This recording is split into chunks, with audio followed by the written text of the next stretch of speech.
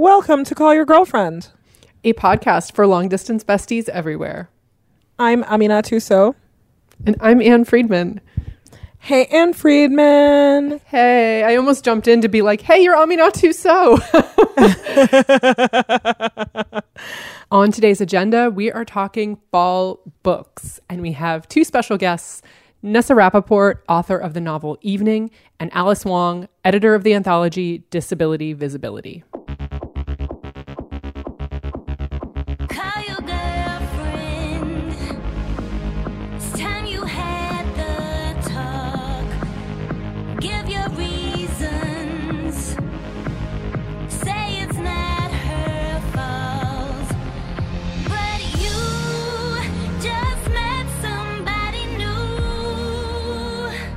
I am very excited to talk about books with you today because we're not talking about our book. We are talking about other people's books. I love other people's books.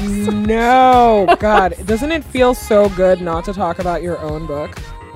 Listen, I love and am honored that people want to talk about our book, and I do love our book, but I am so ready for other people's books. OPB.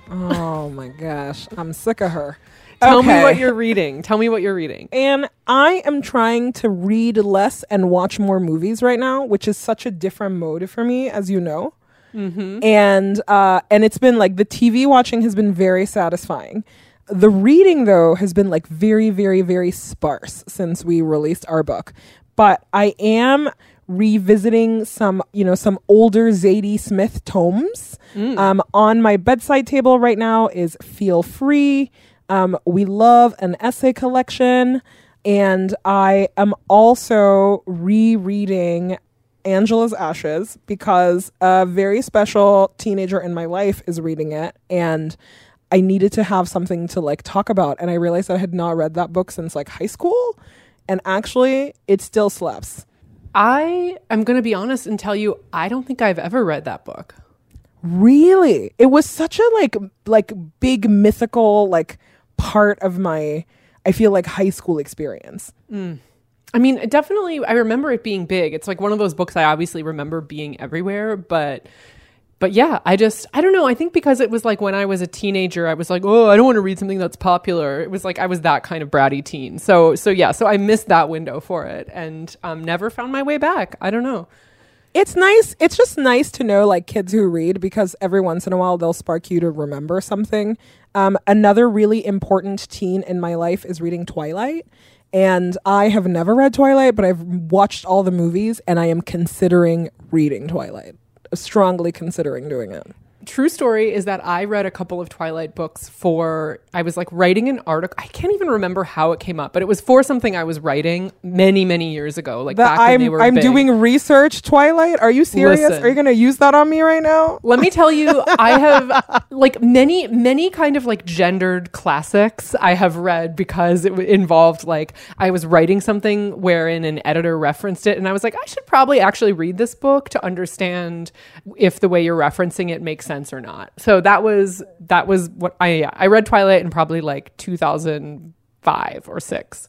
From what I understand, the writing is riveting, and I am almost convinced to pick it back up, or to pick it up for the first time, rather. I think that would be a nice transition back to books for you. I know. Well, you know my feeling, right? That if the movie is good, I don't need to read the book. So that's usually how I feel. I'm like, I'm sorry. Someone has done all this beautiful work for me. I don't need to go back to visit that. But I am really in a phase of I'm trying to watch more movies because I never watch movies, and it's been very nice. Well, I'm sorry to tell you, this is not the movies episode. This is not the fall film episode. I know. I just wanted to be honest. I didn't want to be one of those people that comes to the books episode and it's like, here are the 7 trendy books I've read. I'm like, sometimes people don't be reading. You don't want to list right now the things that you're going to read as opposed to things you have read or are currently reading. Yeah. I hear you, and I respect that. What are you reading right now besides 50 Shades of Grey? So my turn my brain off immersive reading is N.K. Jemisin's Broken Earth series, which I know was my kind of like late summer break read, and I am making my way slowly. I'm about halfway through that trilogy right now. I am really enjoying it. And it is also some tough apocalyptic vibes that I cannot engage with all the time. So I am simultaneously reading other things. I really enjoyed a delightful novel called Parakeet by Marie-Helene Bertino. It was like a quickie little one-day read that I just was like, yes, delightful. I would say it's like a magical realist novel, even though I have not read reviews that describe it as such. Maybe it is widely recognized as that. But a little bit of magic, but like rooted in reality was a good mood for me. And then I just got, but have not started, the new essay collection from Eula Biss, which is called Having and Being Had. And that is just tantalizing me from my coffee table right now. And I will probably start that very soon. I love this for you, reading books. So good. I do like reading books now that you pointed out. I love it. Oh my gosh. Well, I am excited about today's book episode because I got to talk to the author of my favorite book that I've read this quarter. Tell me. The novel is called Evening. It was written by my friend Nessa Rappaport. Without giving you too many spoilers, I will say that the novel is about two sisters and their kind of youthful obsessions. You know, a tragedy happens. There is some grieving that has to be had. You already know this about me. Like any book that is about like complicated family dynamics, family secrets genre. Yeah. Mm-hmm. Yes. And like family secrets really is my catnip. I'm just like, how close to atonement can a book be? Like that's where I want to be all the time. On the atonement scale, is this 10 being 10 being exactly atonement and 1 being has nothing like in common with atonement at all? Where does this book fall? This book like beats atonement, I gotta say. Wow, 11? Wow. Yeah, I mean, Atonement, a better movie than it is a book, but let's focus on Evening right now. Back to focus, okay. Back to this book and back to Nessa. This almost never happens on the show where we go into an in-depth discussion of who the author is, but I just really want to give Nessa a shout out because Nessa is also the mom of my friend Maddie. And Maddie introduced us, and it was a very, very, very good introduction and a good match because Nessa is truly... She's someone who, like, you know, if she had an app every day where she could give you a meditation and just tell you the truth about your life and about how the world is organized, you would pay like $100 a day for that. So good. Like, truly a lovely human who has like taught me so much about persevering in your writing and just like really keep at it, and someone who's really prolific. Like, she has written another novel, she has written a poetry collection, she has written a memoir, and Nessa really, I think, has really like poured a lot of herself in this novel. So I'm excited for you to hear her talk about this. Let's listen. I'm Nessa Rappaport, and we're here to talk about my novel, Evening. Hi, Nessa. Welcome to Call Your Girlfriend. Thank you so much. I mean, I'm thrilled to be here. I am so excited that you're here, Nessa. It's been such a treat to just like read you this summer, and I'm really excited to talk about Evening. Can you tell us how long you've been working on this book? You asked the right question. This book was meant to be my easy book because I had written a kind of avant-garde novel that took me 10 beautiful years before this. And the first chapter came to me in an instant, and I thought the rest would go like that too. In 1990, believe it or not, it took me 26 years to figure out what these two sisters were fighting about just before one of them died so that they didn't talk again, and how to resolve after one of them had died the story of the secret that the living one discovers and needs to upend her idea of her family story in order to contend with it. Beautifully, beautifully, beautifully put. I was so fascinated that you chose to write about this sister dynamic because in some ways it's a very recognizable dynamic, whether you have siblings or not, just like very well trodden territory.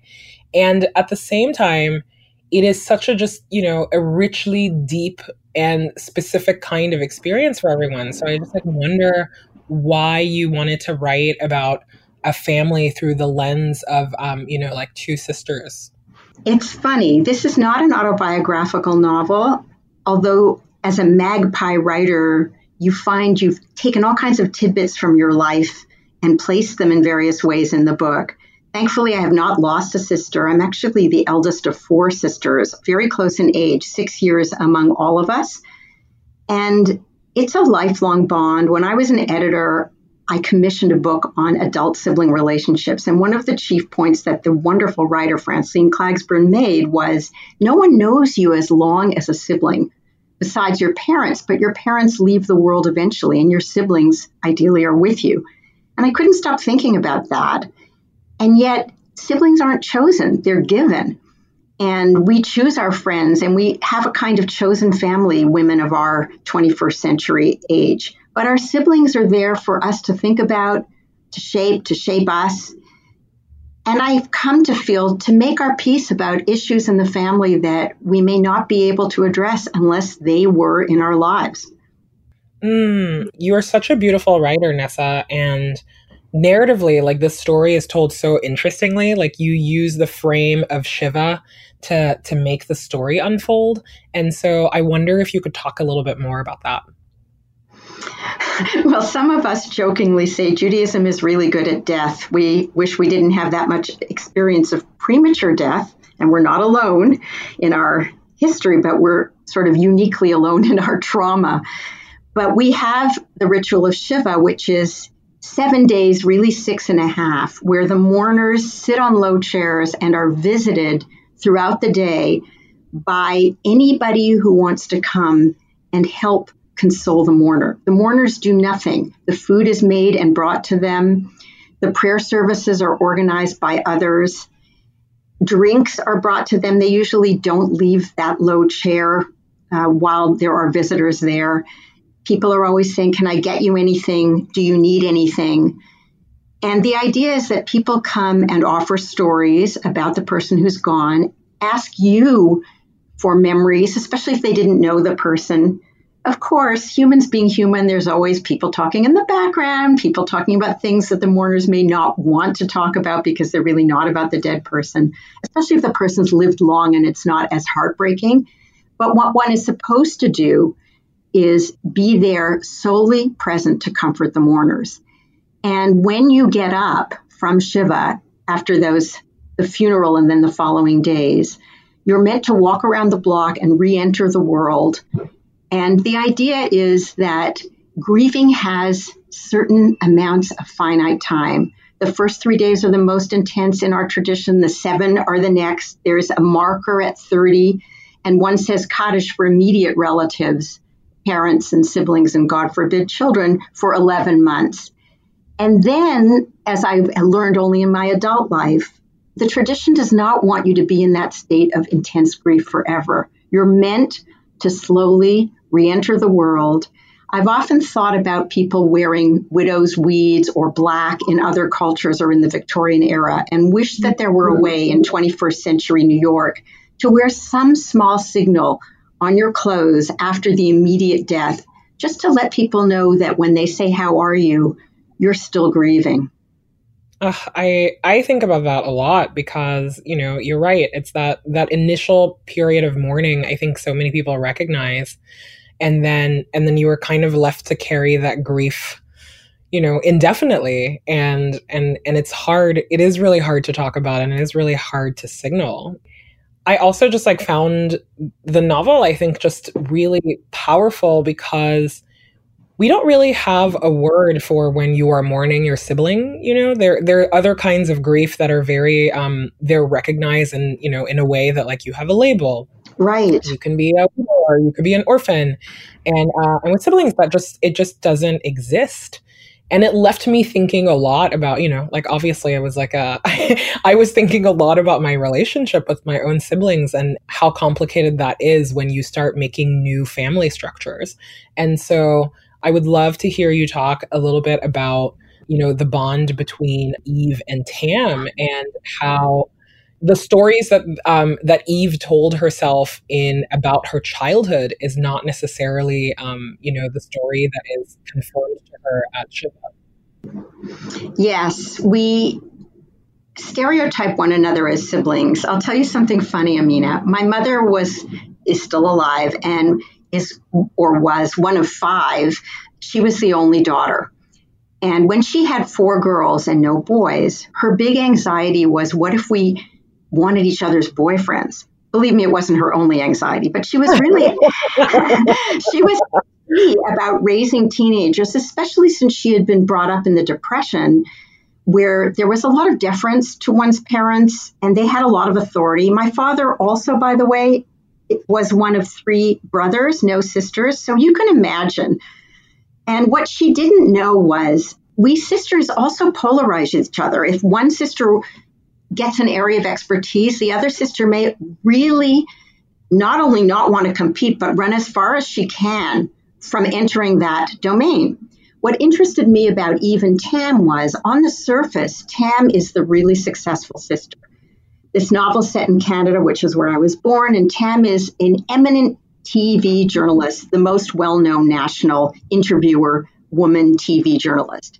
Whereas Eve is still kind of muddling through her life. She has her obsessions and fixations. She's writing a dissertation she can't quite finish. She's really immersed in the world of British women writers between the wars. In particular, a writer named Winifred Holtby, who had a very passionate non-sexual friendship, a remarkable friendship with the more well-known writer Vera Brittain, about which Vera Brittain wrote an entire book. What I wanted to do was show in some ways that these stereotypes don't quite obtain. The world thinks that Eve is obviously jealous of Tam, but she truly isn't. She's not in denial. She's not. She admires her, but she doesn't understand her really, because Tam is a driven, ambitious, one point to another person. And she has been from her childhood. I give a description of Tam's written daily diary that reads like a soldier's manual. Get up at X, do Y, spend half a second on toothbrushing, that kind of thing. Whereas Eve is very discursive, and she ruminates, and she's fascinated by the past, which exasperates Tam. Tam cannot understand why Eve just doesn't get going. Don't you know enough about Winifred Holtby? Can't you finish your PhD? And I think at one point she says in the novel, if this were me, I would already be on the talk shows talking about her. And Eve laughs and says, I'm sure you would. Meanwhile, Eve is in love with, or half engaged with, not to, but with, her half-time boyfriend who lives half the time in Britain and half the time in New York, who's a kind of prodigy and is an academic who's engaged in thinking about reading in these very postmodern theoretical ways.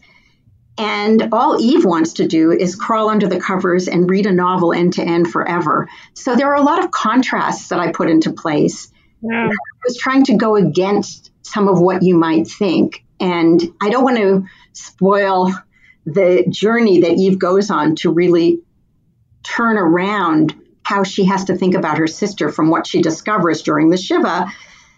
But I will say that it's a very naturalistic novel, but Tam is always in Eve's head talking, because that's the thing about sisters. You internalize their points of view even if you don't like them.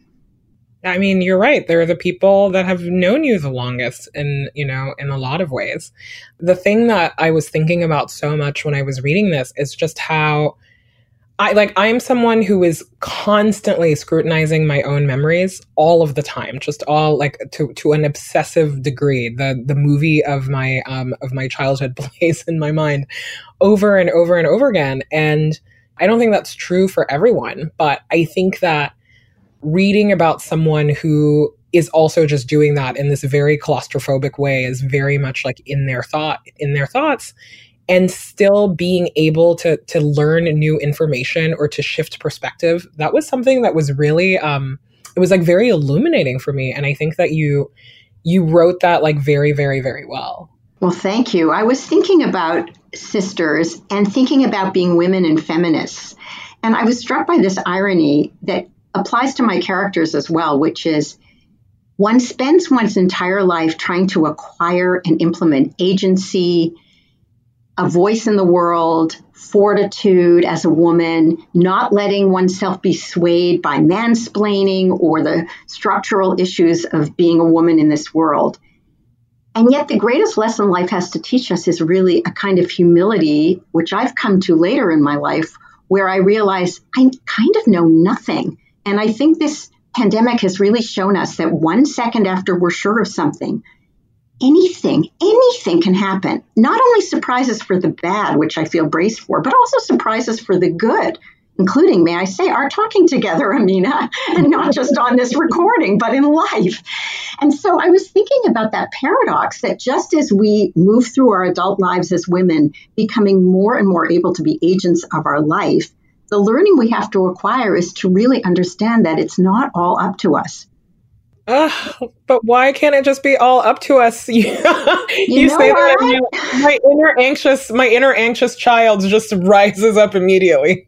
Well, I want to say two things about that. One is, don't we all wish that we could inject our close women friends with everything we've learned so they wouldn't have to find out the hard way? Every single thing. We can't do it. We have to get there on our own. And yet, our girlfriends tell us things, and 10 years later, we finally understand exactly what they meant. So we have to keep at it and acquire our wisdom as we can, ruminating. Oh, the other thing I wanted to say was not everybody scrupulously reviews her past every day to see what she can glean. I want to quote my friend Robin, who says, when we were young, we thought everything was psychology and we could easily name what our parents did wrong psychologically. But now we know that everything is biology. And there are people with different temperaments. Not everybody is sitting there as we are, wondering all the time, how did this happen to us? Why do I think this? How did I get here? And the last thing I want to say about that, which I know you must share, is our siblings had completely different childhoods from ours, even if they're very close in age to us. I mean, that is the thing that is so wild to me. Like, I grew up in a home where I think my parents were actually very fair in how, they raised us. It was that we got punished the same way. We got loved the same way. They were very consistent, in the ways that they parented us. And there are 3 different humans who emerge from that same household. I so know what you mean. And not only 3 different humans, but our memories are truly different. I can put something out there. We now have Zoom calls among the 4 of us because, of course, nobody can travel anywhere these days. I can put something out there, not only a memory I suspect, but one I'm very confident happened.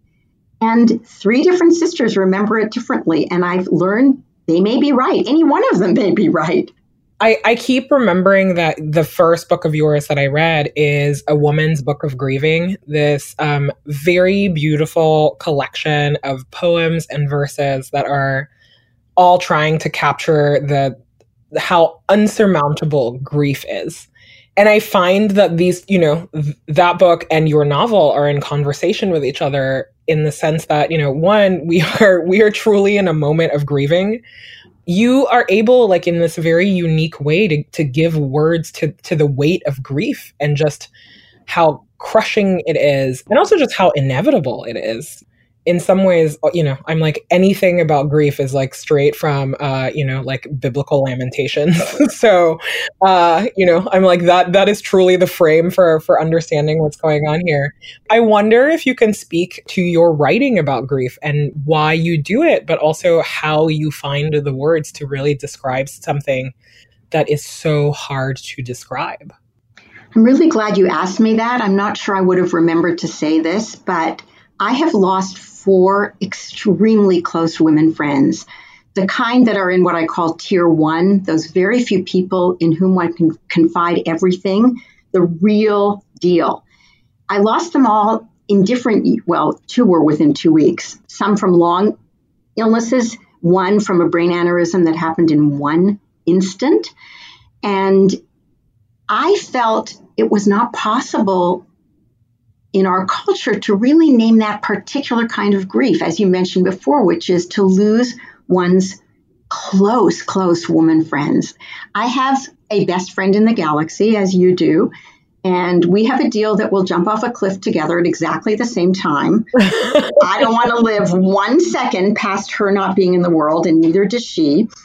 There's a little poem about that, too, in the grieving book, because I talk about how our children will kind of tolerate each other because the mothers are really close, but the kids, you know how it is. So I would actually like to name them. I would like to say their names, which are Linda and Lisa and Mimi and Liz. One of them is a dedication and a set of poems in the grief book, and the other three are the dedicatees, if there is such a word, in Evening, because that experience shaped me so much in recognizing that there was no ritual for women to mourn the loss of a very close woman friend. And I think there should be. It's actually very hard to create modern ritual. They can be very thin and pink and balloony, if you know what I mean. Yeah. We depend on ancient traditions to help us grieve because they have served people for millennia, and they work, to get back to your first question about Shiva. And I do understand, especially before antibiotics, why traditions don't have many, many kinds of ritual for every kind of loss, because there was so much loss. So many infants died, war, all the things we know, that one would be grieving all the time. And yet in our era, I really encourage people gifted at ritual to create for us, in a vocabulary of various traditions, rituals that work for grieving a woman friend. You asked about how I found the words. My sister has told me one of them. Don't say this, Nessa, but I'm going to say it. I can't cook. I can't drive. The one thing God gave me is language. And like so many women, people would say to me when I was young, "You're so articulate." I actually didn't know what they were talking about because all I did was talk. But now, like so many women, I always say, just because a talent comes as easily as breathing doesn't mean it's not a gift. And I recognize that this can be my contribution, that I have the words. I was one of those children that read when I walked down the stairs, read in school, read with a book underneath my textbook. My mother would not buy me Nancy Drew books, nor would her mother buy her Nancy Drew books. So I literally stood in what was then Cole's bookstore in Toronto and read an entire Nancy Drew. I was the girlfriend you never wanted to invite over because if I saw that you had a book I liked, I stopped playing with you and read the book. Sorry, but I did. No, I love that. I love that. I think that's the natural outcome when you're that kind of reader. And I'm still, reading is my highest passion. And I always say when my children were young, I didn't hear their importuning if I was in the middle of a book. They had to shake me, Mom, as I had to shake my mother. She would say, and I would say to her, "You have your reading voice on." And she would say, "Oh, that's what my mother did too." So I'm third generation of I love this. We would have so been friends. You would have just come over to read all of my books and we would have not talked to each other for hours. Completely. My family's idea of socializing was to sit in the living room, each of us reading a book, and it didn't have to be a high literature book either, may I say, often not, more often not, and then look up once in a while and say, "Listen to this," which was always annoying to the other people who didn't want to be interrupted from their reading. I love that very specific memory. I feel like everything is so heavy right now, and it was so, it just felt like a real kindness to get lost in your work for a few hours. And I am just like very grateful for, your contribution to literature. It's beautiful. Well, Amina, thank you for loving my words. And I would like to say to anybody who wants to read Evening that it's also very funny, and that Eve, our narrator heroine, does come to a kind of peace. I think since we've spoken so much about grieving, and she is grieving, it's also important to say that one can attain a complex peace. Back to Eve for 1 second. She is funny. She is messy. She is, I'm like, she's a real like 3-dimensional lady. And that experience sometimes of you're reading something where you're like, oh yeah, like some of this is really heavy, or you're very invested in your own, like what you are projecting into the novel, which for me was very much like, what is my relationship with my sister like what will happen when I die? Mm-hmm. And then Eva's having these like funny asides, or she, like her romantic life is unfolding in this other in part the middle of Shiva. Yeah, you're like, okay, you're like, yes, this is exactly how life is. Nothing is siloed to one, you don't get to be to just be like lost in your thoughts and life doesn't just happen. And I really just appreciated that. Well, I do want to say one last thing, even though I've said one last thing, which is your book with Anne captures what I call the eros of these kinds of friendships. And I don't mean erotic, I mean eros in the sense that it's a kind of enchanted love affair. And I think the real love affair in this novel is between Eve and her sister. Mm-hmm.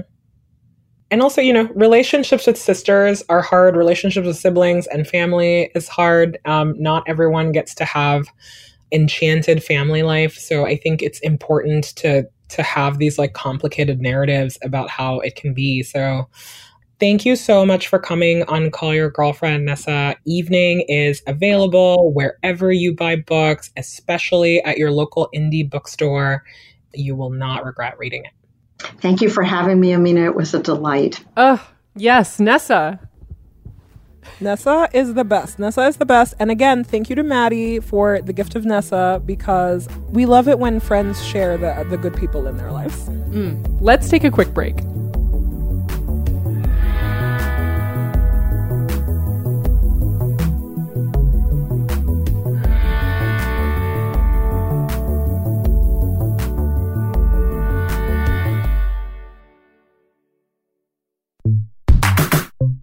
So next up, I talked to an incredible activist, editor, writer, podcaster, curator, all of these things, Alice Wong. She is the editor most recently of the anthology Disability Visibility, First-Person Stories from the 21st Century. And this collection is really, I don't know, I am enjoying it so much. I am learning so much from it. And there are many essays in it. I would say it veers on the side of shorter and more, which I love because it's sort of like dipping into all of these different perspectives on an identity that is incredibly varied and diverse. Yeah, I could not recommend it more highly as the kind of book that you maybe don't sit down and read cover to cover, but that you pick up and when you have a minute and read a few of the essays and then put it down and a few days later dip in again.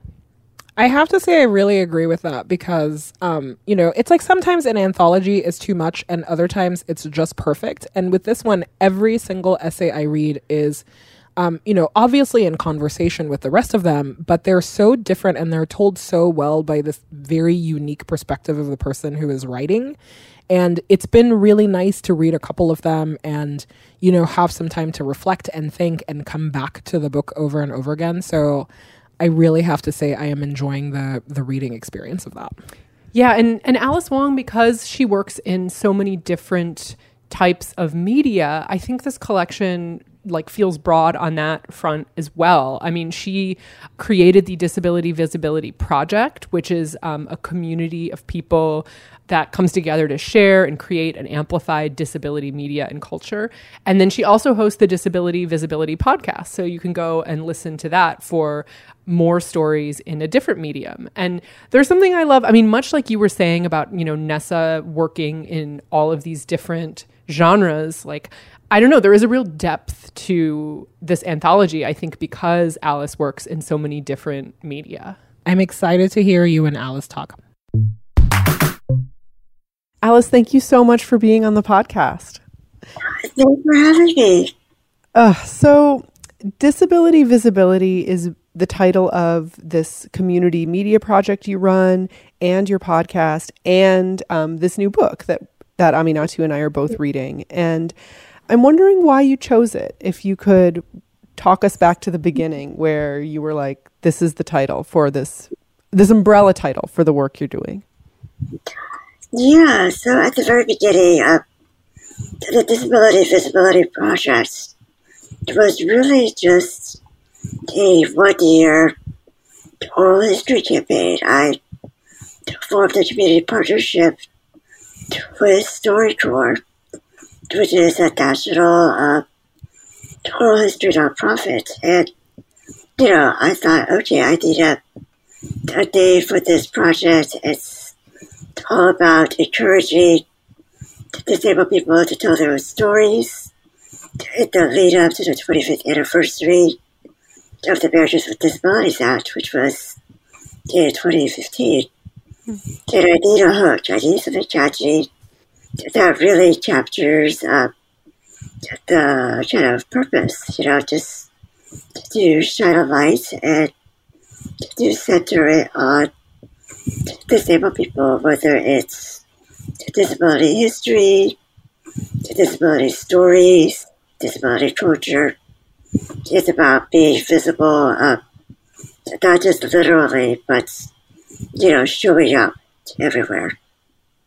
I was struck reading many of the essays in this collection by the way they describe this tension between the experience of feeling invisible in politics or in the culture at large or in the concerns of even friends and family, and at the same time also hyper visible, very kind of othered by strangers when in public or something like that. And I'm wondering if you could talk a little bit about that invisible, hyper visible dichotomy that I read as one of the themes that came up in the book. Yeah, for real. I mean, there's, all types of visibility, but at the same time, we're living in an ableist society. We're living in a society that was never built for us, and a society that frankly does not value or want us. I mean, if you want to talk about the coronavirus and this, major shitstorm, dumpster fire that we're in, we see clearly, eugenics at work. Certain people are considered disposable. Yeah, very much this is about brown, black, indigenous people, poor people, older people, and very clearly disabled people. And that is part of the invisibility in terms of just the lack of power, I guess, or influence. The fact that, states and countries and decision makers have, no qualms about, saying, oh, this virus, it only affects, high-risk people. It's only, don't worry about it. It's just those people that'll get it. And, everybody else is going to be like a bad flu. So, just, to hell with older disabled people die because, their lives just were not valuable to begin with. And that's part of the invisibility, but part of the hypervisibility is very much about the harassment and microaggressions and just a lot of kind of scrutiny about disabled people. So many people speculate on the president's health. And, clearly he is a despicable human being. I would never have nothing but horrible things to say about him. But I don't think anybody should be judged about their mental status or their disability unless the person is confirmed something. Because, those kinds of rhetoric, a lot of ableist language is used in politics. The word crazy is something that I've learned to not say anymore. Even though these times are really horrible and surreal, but people with mental health disabilities, this is harmful. So, ableism is everywhere. So there's that kind of hypervisibility that's very painful. It can be very unsafe. But there is this other aspect of visibility, which is very much an act of resistance. There's an act of defiance, of joy, of pleasure, and of pride. And I think that's, tied into identity as well.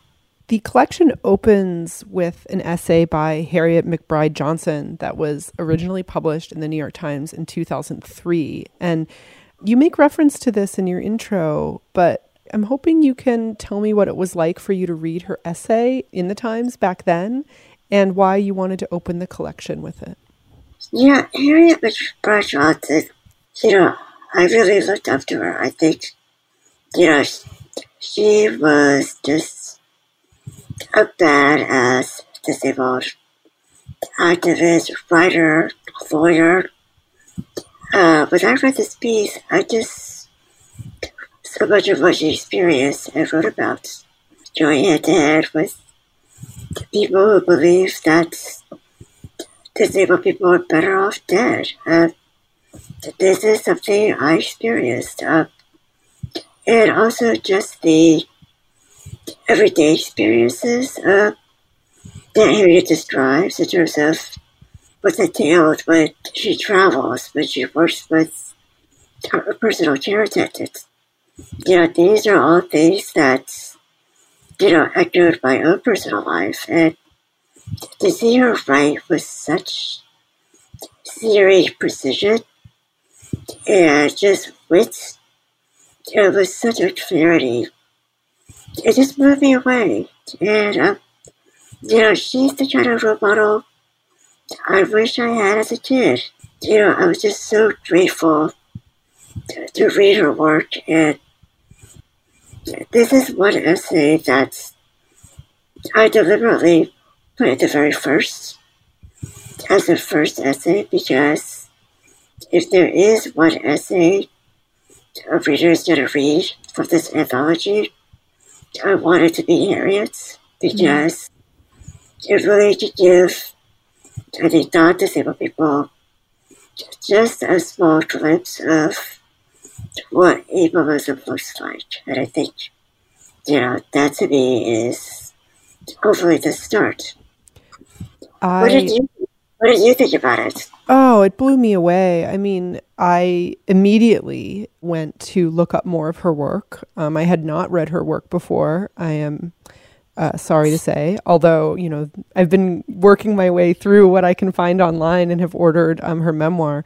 But I was struck by the fact that when I went searching for more of her work, I noticed that when she died 5 years after this article was published, the New York Times asked Peter Singer, who is the person who was denying her humanity, to write a remembrance of her. And I really somehow seeing that really just underscored every single point that she made in that essay you excerpted. It made me so angry when I saw that.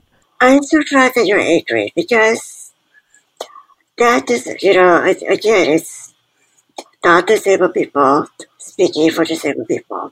And of all people, a philosopher who has a massive platform, who is highly regarded. This guy is really famous, and people just don't seem to find it problematic that he advocates for the infanticide of disabled people. But I still don't understand how people just don't, they love and work on ethics and the way about animal rights and just, all of these things the philosophers are interesting thought experiments. Well, you know what? These thought experiments, they play out every day to disabled people, and this is why, we see medical triage guidelines at the time of COVID-19 that they prioritize people solely on the basis of disability, because the presumption underlying having a disability is that your quality of life is automatically less than a non-disabled person. And that's fucked up. That is completely fucked up. Yeah, I find myself thinking about a line. I think it's definitely a later essay in the book. I think it's Leah Lakshmi Piepsa Samarsinha's essay. They say something to the effect of power lying in the ways that disabled people organize that are unknowable to the abled. And I don't know, I found myself thinking about that a little bit, about how the unknowable joys and complexities of living with disability being part of what's happening here and part of the kind of really toxic dynamics that you're describing as well. Yeah, and I see it as a real, generative force. It is a source of creativity. It is, when you're living in a world that's inaccessible, you kind of like MacGyver stuff, there's, but you don't have universal health care, and that places are still not accessible, much less transportation. You learn how to do things, and there's such a wealth of wisdom and brilliance in disabled people. And I think this book just offers a glimpse of it. I think all of these contributors are just brilliant, they're powerful. What they say, they have things to say. And I think that to me is what we need more of.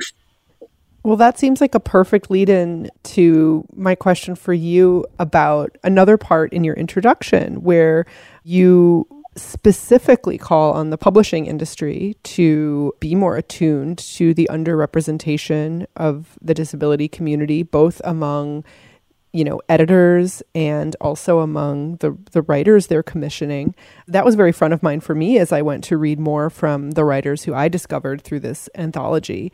I found myself wondering if this book is sort of, look, see how easy it was for me to find all of these stories? Like, here you go, publishers. Like, can you do a fraction of this now on your own? Like, I know it is a direct challenge to them as well, but maybe you can talk a bit about that. The challenge to publishing. Yeah, I do think that just like every other major field and discipline, there's simply not enough disabled people.